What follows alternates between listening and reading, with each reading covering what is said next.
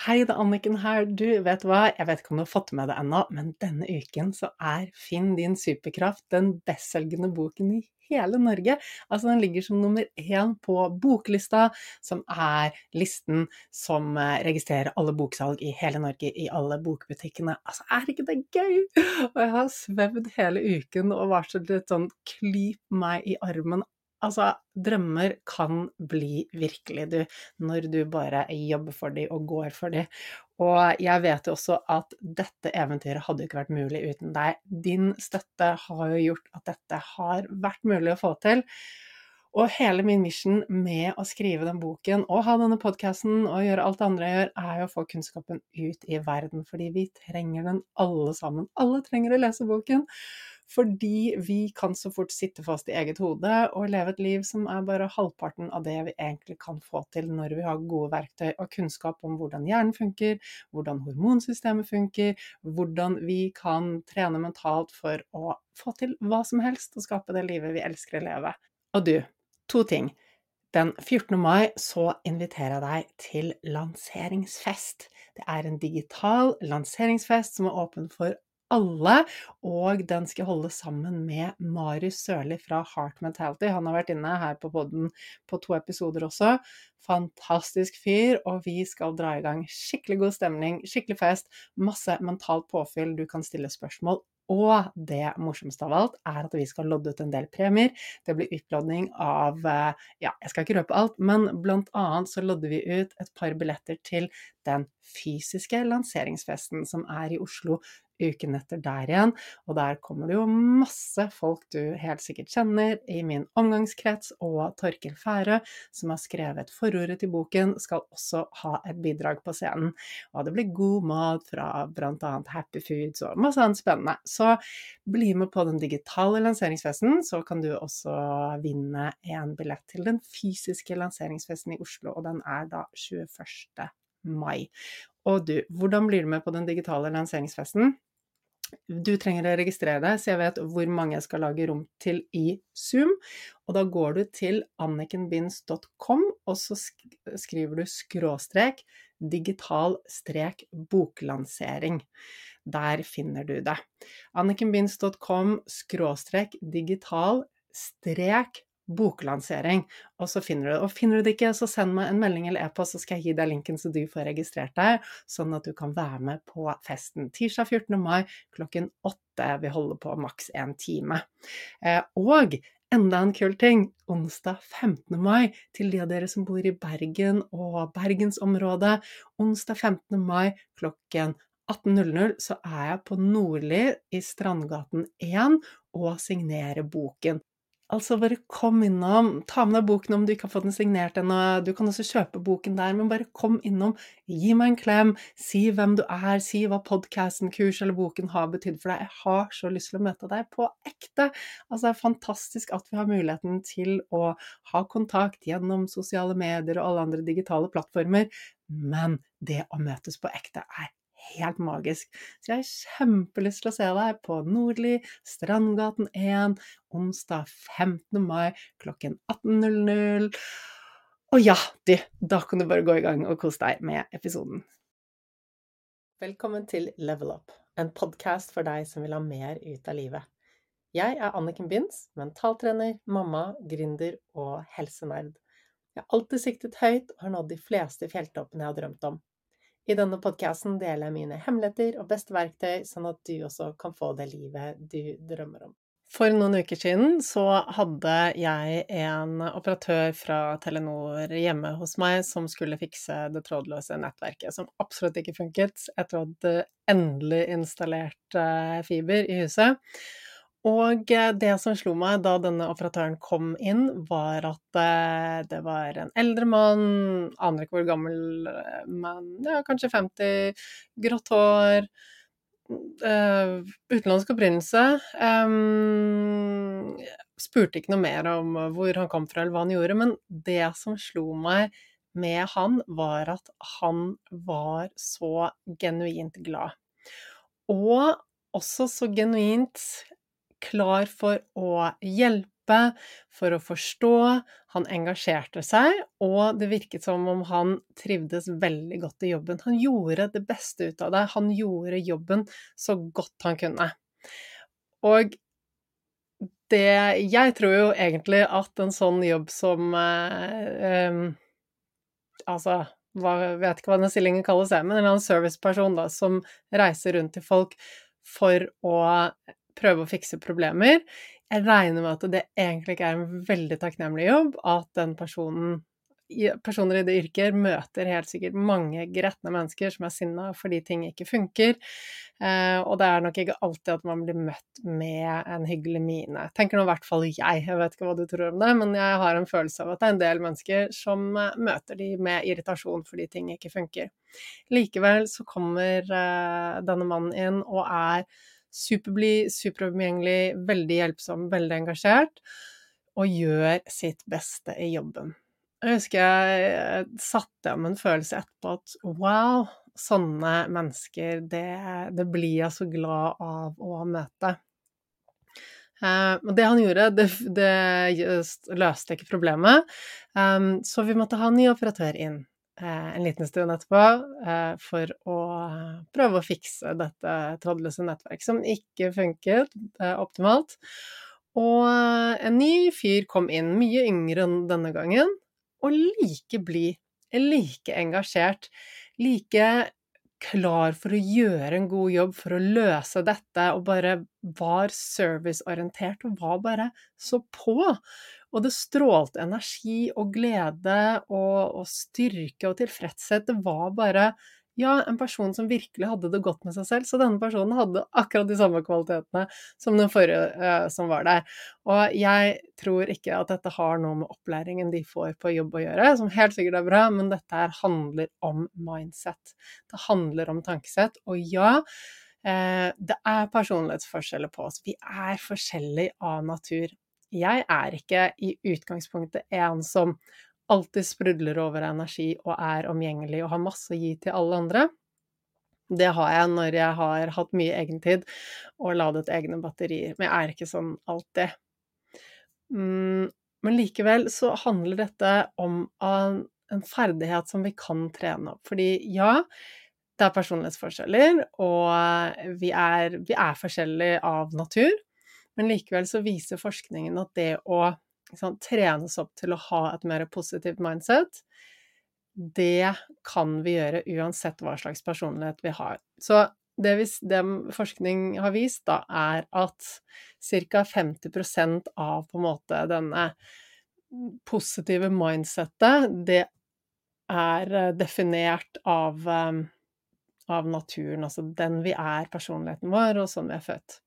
10% defineres av livshendelser, altså har vi vært gjennom veldig heftige ting, så påvirker det, altså lykken vår og gleden og evnen til å ha et positivt, optimistisk mindset. Og de siste 40%, de er trenbare. Så vi har 40% av vår egen glede, lykke og positivitet som vi kan påvirke med mental trening. Gjør vi ikke en innsats, så kommer vi ikke til å se de resultatene heller. Det handler helt klart om å faktisk gjøre en innsats for å trene seg opp til å ha et mer positivt mindset.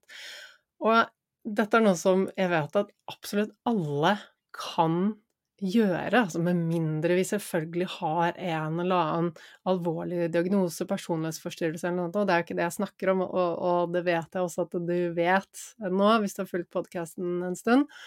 Det jeg snakker om er når vi er normale og fungerer normalt, så har alle muligheten til å endre og trene opp. Så måten vi ser på livet på, hvor optimistiske vi er, hvor lykkelige og glade vi er. Jeg mener ikke at dette er noe som alle må klare på egen hånd, fordi at vi har jo ikke fått noe bruksanvisning i hvordan vi skal gjøre det her. Dette burde vært inn på barneskolen, absolutt, men inntil videre så er det ikke det. Så vi er nødt til å lære oss dette selv.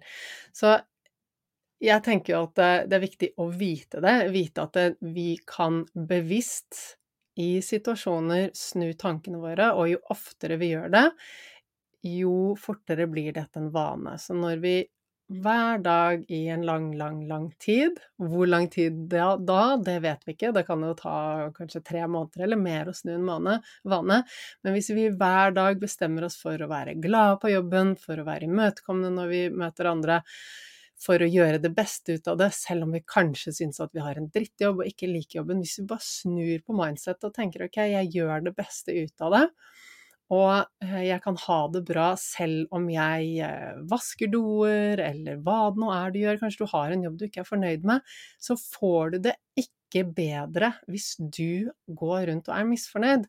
Det er jo ingen det hjelper, og i hvert fall ikke deg selv. Så vi kan ha det så ille vi bare kan ha det, men det hjelper ikke noe å gå i kjelleren over at vi har det ille. Så vi kan snu tankesettet vårt, vi kan gjøre det beste ut av alle situasjoner, ut av den jobben vi har og det vi er gitt her i livet.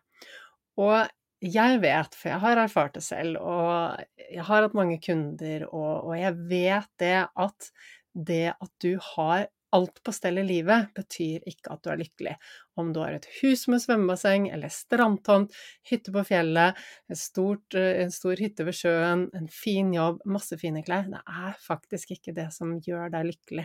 Det å være lykkelig, det å være positiv, optimistisk og ha det bra, se lys på livet, det er et mindset, og det handler ikke om omstendighetene. Det som er rundt deg. Selvfølgelig, altså, hvis vi ikke har nok penger til å dekke utgiftene, hvis det er en konstant bekymring for hvordan vi skal klare oss økonomisk, så er dette noe helt annet. Vi trenger å ha på plass en viss grad av tilfredsstillende av behovene våre for at vi skal kunne snakke om dette med mindset. Så ja, vi trenger å ha mat på bordet, vi trenger et sted å bo, og vi trenger å vite at vi kan sørge for oss selv og familien. Men når det liksom er borte, så er det ikke status, penger, utseende, det er ikke de tingene som gjør oss lykkelige. Jeg har nok av kunder som har alt på stell, og som er ulykkelige. Så det handler om helt andre ting. Det handler om tankesett, som vi kan trene opp. Og så handler det også om at ja, vi har ting som vi kanskje bærer med oss fra vi er små, ting vi har opplevd tidligere i livet, ting som har skjedd som gjør at vi kanskje har fått en sannhet om at vi aldri kan være lykkelige, at lykke ikke er noe for oss, eller at vi ikke har lov til å være lykkelige, kanskje vi kjenner på dårlig samvittighet hvis vi er det, hvis vi tar vare på oss selv. Det kan være mange ting vi har opplevd tidligere i livet som har lært oss det at vi ikke kan være lykkelige, og som har gjort oss triste eller deprimerte, ting som sitter i underbevisstheten. Og dette kan vi gå inn og endre når vi jobber med mentaltrening og visualiseringer. Men det jeg bare vil at du skal vite er at det er opp til deg faktisk å bestemme hva du vil få ut av en situasjon, hva du vil få ut av jobben din, hva du vil få ut av dagen din, hvordan ting skal være. Det er alltid mulig å finne noe å klage på, det er alltid mulig å finne noe å deppe over, det er alltid mulig å finne noe å irritere seg over, men skal vi bruke energi på det? Og det synes jeg ikke. Jeg vet jo at vi har det så mye bedre når vi bare gir slipp på alt det andre, og bare, ja, jeg kan ha det fint, selv om jeg har en jobb jeg ikke trives med, egentlig, så kan jeg være innstilt på å gjøre jobben til det beste, og gjøre en god jobb. Og det er sånn at når vi går inn i noe, og prøver å gjøre det så bra som mulig, og prøver å være gode i det vi gjør, da blir det også gøy. Selv bare det å stå og feie fortauet kan bli kjempegøy når vi gjør det til en lek, og til det at vi utfører noe med, altså excellence, nå finner jeg ikke et godt norsk ord for det, men at vi bare gjør det så ordentlig som mulig, i stedet for å gjøre det halvveis og slurve fordi ja, det er litt kjedelig, eller det er under vår verdighet, eller hva det nå er vi tenker. Det hjelper ingen, og spesielt ikke deg selv. Det er jo til syvende og sist deg selv det går utover, hvis du går og så surmuler i den jobben du er, og det du gjør. Og det synes jeg er viktig å ha med seg, og jeg skal ikke si at jeg alltid er positiv og optimistisk og takknemlig og gleder meg over alt. Jeg har også dager hvor jeg kjenner på at jeg kanskje er litt lei, at ting er litt slitsomt, eller er litt irritert, eller kjedelig, eller de tingene, det dukker opp hos meg også, men forskjellen er bare at før jeg ante noe om at jeg kunne ta kontroll på det som var i hodet mitt, så vil jeg la disse tankene og følelsene bare gå på repeat, og gå bare og fortsette å gnage og gnage. Men forskjellen nå er jo det at jeg faktisk legger merke til det, og spør meg selv, er det sånn jeg vil ha det? Og da er som ofte svaret nei. Og kanskje jeg trenger litt tid på å komme ut av det noen ganger. Kanskje det handler om at jeg har lite overskudd eller et eller annet som har skjedd, og det er helt greit. Jeg er raus med meg selv, jeg presser ikke meg selv til å være den perfekte, positive, optimistiske personen hele tiden. Det funker ikke. Men jeg tillater ikke meg selv å grave meg ned i selvmedlidelse, eller hva det nå er, alt for lenge. Kan godt være innom der, men ikke alt for lenge, ok? For det hjelper oss ikke, og til slutt blir det en vane å være der. Og jeg har lyst til at du skal få en vane ut av det å være optimistisk, det å gjøre det beste ut av tingene, det å kunne glede deg over de tingene du har, og jeg vet at du har det i deg, og jeg vet at du kan få det til når du bare er bevisst, og du øver deg, og kanskje bruker noen av verktøyene jeg deler etter hvert, både her i denne podcasten, og på Instagram deler jeg også flere ting, og nedlastbare verktøy som det går an å laste ned gratis og bruke hjemme. Så ja, det er mulig. Vi kan alltid få til bitte litt endring. Og så er det sånn, jeg var i butikken her for et par dager siden med datteren min, og ble stående ganske lenge, fordi han mannen som var foran oss i kassen hadde, jeg fikk ikke helt med meg historie, men det var noe med noe pant som han skulle ha igjen, 10 kroner, for han hadde pantet noen flasker, og ville ikke ha det tilbake på den måten som butikken ville gi det tilbake til ham på. Han sa, nei, det funker ikke, jeg må ha det i kontanter. Så ble det mye styr, og hun som satt i kassen trengte hjelp av noen andre for å sørge for at han fikk det sånn som han ville ha det. Han var litt sånn sur og tverr, og hun i kassen gjorde sitt beste, og fikk hjelp og løste det til slutt. Og da han fikk sine 10 kroner i hånden, eller han fikk det ikke i hånden, han tok det selvfølgelig ut av automaten. Vi tar jo ikke hverandre i hånden nå i disse koronadager, men uansett, det er bare en digresjon. Så da han fikk disse 10 kronene, så tok han de med sur mine, og bare snudde seg og gikk. Det var ikke noe smil, det var ikke noe takk, det var ingenting. Det var bare, jeg er sinnet og irritert, og jeg har lyst til å legge dette igjen på deg. Jeg sier ikke dette for å dømme eller kritisere denne personen, fordi at jeg vet at jeg har selv vært der, og jeg har selv vært sånn, før jeg lærte at det går an å gjøre det på en annen måte. Og vi gjør jo bare det beste vi kan, ut ifra det vi har lært, det vi har fått med oss. Altså, vi gjør jo ikke disse tingene for å være kjipe, men vi vet ofte ikke bedre. Og det som er at det går alltid an å være hyggelig med andre, spesielt om vi er i en konflikt med andre. Det er ingen ganger i verden det er viktigere å være hyggelig med andre enn når man har en tvist eller en konflikt eller en sånn uoverensstemmelse. Og dette er viktig å huske på. Nå har jeg alltid vært ganske diplomatisk av natur, og vært god på å se alltid at det finnes to sider av samme sak. Selv om jeg står på en side i en konflikt, og gjerne ønsker å ha det på min måte, så klarer jeg alltid å se det fra det andre perspektivet også. Men det krever litt trening å skifte perspektiv og se det fra en annen sin vinkel. Jeg vil anbefale deg en bok som jeg har lest, og som jeg tenker at den burde vært pensum på barneskolen. Den heter Hvordan vinne venner av Dale Carnegie. Jeg synes ikke titelen er så veldig... Altså, titelen gjorde ikke at jeg hadde lyst til å lese boken. Det handler ikke om hvordan man kan få flere venner, men det handler rett og slett om kommunikasjon. Og så handler det litt også om hvordan du kan få det sånn som du vil, fordi at du får ikke viljen din hvert fall ikke på en bærekraftig måte, ved å gå hardt mot hardt, og være på offensiven og gå inn i kamp med andre. Så det denne boken lærer deg at når du i kommunikasjon med andre, hvis det noe du vil, eller det en uoverensstemmelse, altså uansett da, så skal du gjøre ditt beste for å møte den andre på en vennlig måte, forstå den andre parten, og gjøre ditt ytterste for at den andre parten kan få tilfredsstilt sine behov, få dekket sine behov. Og hva skjer når vi møter folk med forståelse og med et ønske om å hjelpe dem? Ikke sant? Da finner vi frem til løsninger på utfordringene på en bærekraftig måte, i stedet for at det blir sånn som det blir i nabotvister, hvor plutselig den ene naboen tar en motorsag og sager ned et tre eller en garasje, eller hva det Jeg hører veldig mye hårete episoder om hva naboer gjør med hverandre.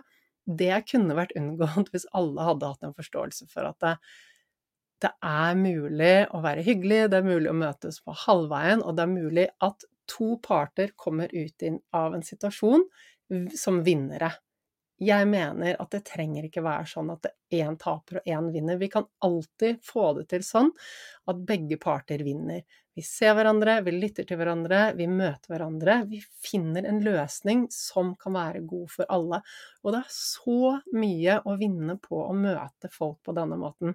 Så jeg anbefaler virkelig å lese boken «Hvordan vinne venner», så bare legg fra deg titelen, det høres litt corny ut på norsk.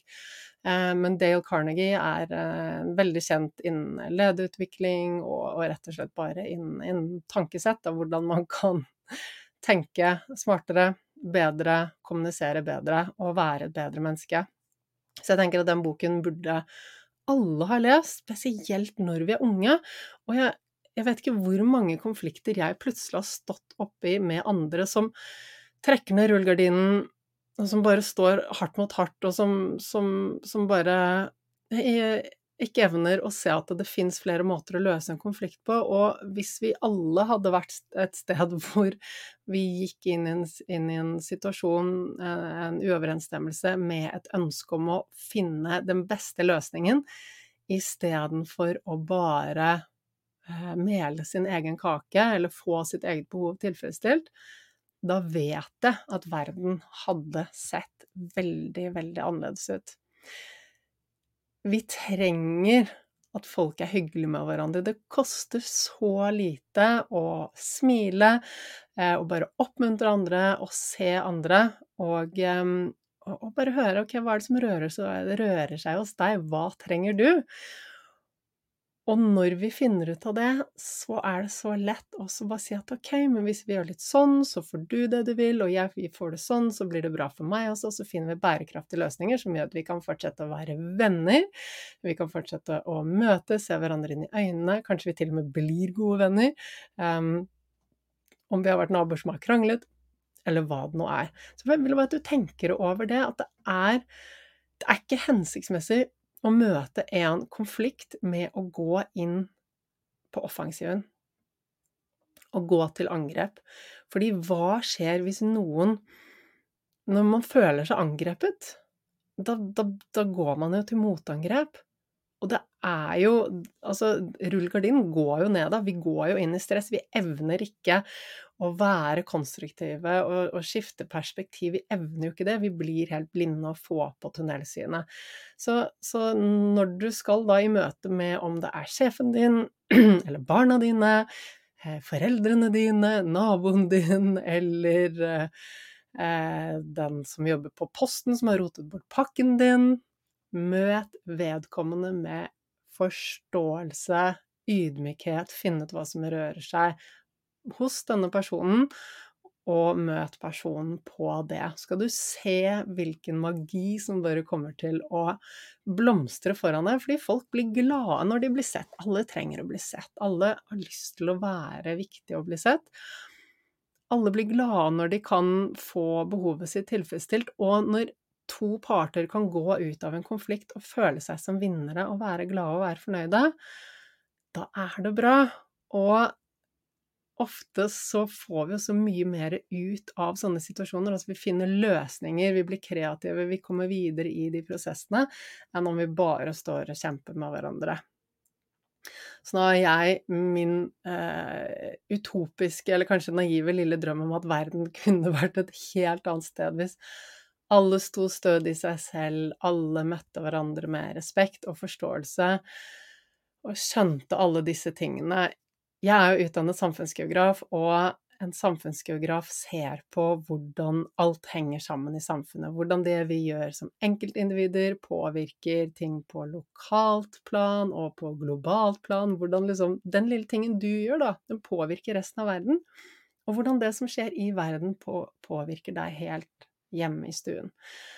Så jeg tenker alltid stort, jeg analyserer, jeg ser sammenhenger, og det kommer bare med den fagbakgrunnen min. Så jeg har jo min lille drøm om at verden kunne vært så vakker og fri for krig, fri for all den overproduksjonen som skjer, all den shoppingen som skjer, ikke sant? Vi kjøper og kjøper, kjøper fordi vi tror vi blir lykkeligere, at vi tror vi blir mer verdt.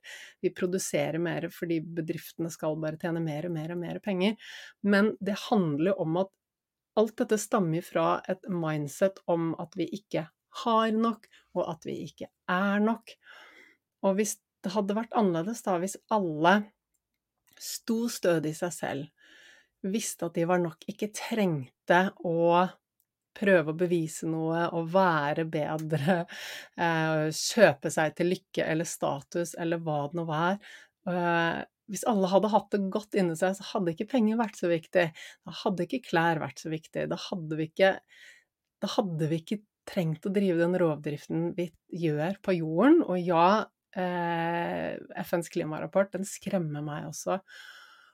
Og jeg vet jo at jeg har veldig lyst til å redde verden, og jeg vet at jeg kan ikke gjøre det på alle plan, så min innsats for å gjøre en forskjell, selvfølgelig skal jeg gjøre mye for å hjelpe på miljøet, men jeg tror at noe av det viktigste jeg gjør, som jeg håper at du også tar med deg videre, er å hjelpe folk til å få det godt med seg selv.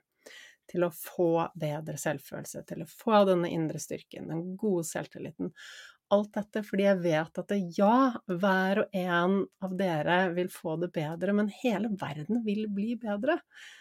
Alt vil bli bedre. Så bort fra krig og fred og sånn, jeg tror at hvis alle hadde hatt god selvfølelse, en god indre styrke, og hvis alle hadde skjønt disse prinsippene som er i denne boken til Dale Carnegie, så hadde vi nok ikke hatt like mye krig, konflikter på denne jorden som det vi har nå. Ja, jeg vet at det høres ganske naivt ut, og at det er flere grunner til det, men hva er grunnen til ekstremisme? Hva er grunnen til terrorisme?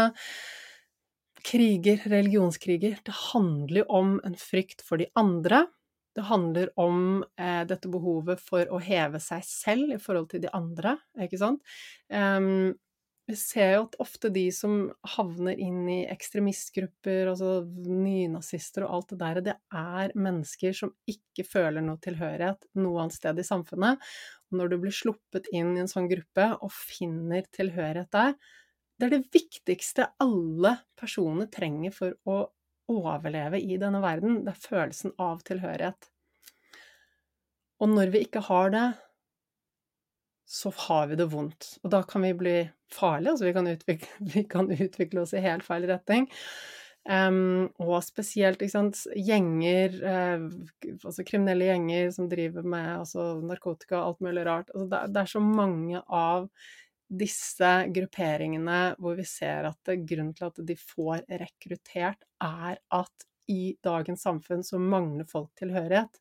Det gjorde vi ikke i like stor grad for lenge siden da vi levde i små landsbyer og vi bodde i generasjonsboliger og du hadde nabokjæringa, du hadde bestemoren ved siden av deg, og du hadde liksom dette fellesskapet, dette samfunnet. Nå lever vi isolert, barna vokser opp på hvert sitt rom, vi er veldig sånn ene og alene, spesielt nå i covid, altså alle sittet på hvert sitt rom og bare sittet på telefonen sin, spesielt når jeg tenker på ungdommer, hvor Det viktigste for oss mennesker å kjenne på tilhørighet og vite at vi hører hjemme.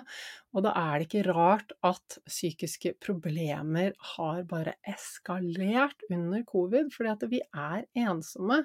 Og det funker ikke, så vi kan gjøre så mye takknemlighetstrening vi vil om vi ensomme, men vi trenger den følelsen av å høre hjemme og bli sett. Og ja, så tilbake til ekstremisme og terrorisme og alt det der, for å generalisere og putte alt i en boks. De hadde ikke klart å rekruttere noen med god selvfølelse og god selvtillit. Det vil jeg bare si. For en person som har det, en god selvfølelse, har ikke behov for å hevde seg i forhold til andre. En person som har denne indre tryggheten, trenger ikke finne tryggheten i at det er oss mot de andre, ikke sant? Mennesker, de har en veldig behov for å heve seg selv da, i forhold til andre grupperinger av mennesker. Så det så lett at vi bare skiller oss fra de andre. Ikke sant? Det oss mot de andre annerledes. Ikke sant? Vi nordmenn, vi ser på svenskene som litt annerledes, og vi som bor i Oslo, vi ser på de som bor i Drammen for eksempel, som annerledes, for å bare nevne et dårlig eksempel. Men det alltid mulig å se at noen andre annerledes, og se at de rundt oss like. Hva gir det? Det gir en følelse av tilhørighet, det gjør at vi føler oss bedre, for vi kan alltid finne noe å kritisere de andre for, og så har vi det gående. Det klart at det mange flere mekanismer i spill her, men jeg vil bare tegne opp dette bildet av at hadde vi alle hatt god selvfølelse, så hadde vi ikke hatt behov for å være kjipe med hverandre, eller gå til krig, eller alt det der. Ok, det var nok om min lille fredstale i dag. Så ja, jeg vil gjerne at du bringer denne kunnskapen videre. Jeg får stadig vekk meldinger av dere som jeg blir så glad for å få, og fikk en kjempehyggelig mail fra en som lege her, som sier at hun bruker mye av det jeg deler her, tipsene her, videre med pasientene sine. Og vet du hva? Sånne meldinger blir jeg så glad for det viser meg at den innsatsen jeg gjør har så store ringvirkninger, og disse pasientene vil helt sikkert dele kunnskapen videre til familien sin, som vil dele det videre til vennene sine, som vil dele det videre, så får vi positive ringvirkninger. Så bare bli med og del denne kunnskapen, sånn at flere kan få det bedre med seg selv. Og tilbake til det jeg startet med, da, hvordan noen bare har et mindset hvor de gjør det beste ut av det, hvor de positive og glade og omgjengelige, og de ser deg inn i øynene, og de har energi, og de til stede, og de vil hjelpe deg, og de bare bra da, og det lyser lang vei at de har det bra med seg selv. Så jo akkurat dette nøkkelen også. Hvis du på et sted i livet hvor du ikke har det godt med deg selv, hvor du har lav selvfølelse, hvor du har lav selvtillit, mye ting som skjer på innsiden, så ikke tenk at du i tillegg til det må bli en sånn hyggelig, sprudlende versjon av deg selv når du møter andre. Det ikke det jeg mener. Det starter først med oss selv, det som skjer på innsiden, og for at vi skal ha overskudd til å være hyggelig med andre, så krever det at vi har det bra på innsiden.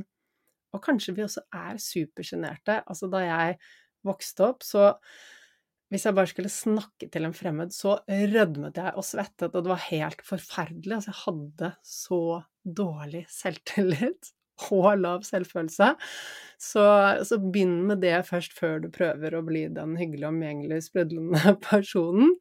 Men ja, så start med deg selv, start med det som på innsiden, og bare vite at jo mer du jobber med det som på innsiden, jo mer vil det stråle fra deg, jo mer vil du gløde, jo mer vil du kunne snakke med de som rundt deg, og spre den gode energien til de. Jeg har samlet mine 10 beste tips for å bygge selvtilliten i en guide som du kan laste ned hvis du går til annikenbinds.com/selvtillit. Og da kan du laste ned en PDF og bruke de verktøyene som jeg deler der, som veldig, veldig effektive, gode verktøy i mental trening, som også handler om selvregulering. Så jeg bruker de samme verktøyene når jeg jobber med frykten min, for eksempel, når jeg er ute og surfer, fordi jeg er ofte livredd når jeg er ute og surfer. Så jeg jobber mye med tankene mine, og hvordan jeg snur ting til å se det på en måte som hjelper meg, i stedet for å bygge meg ned. Selvtillit handler om å tro på seg selv, ikke sant?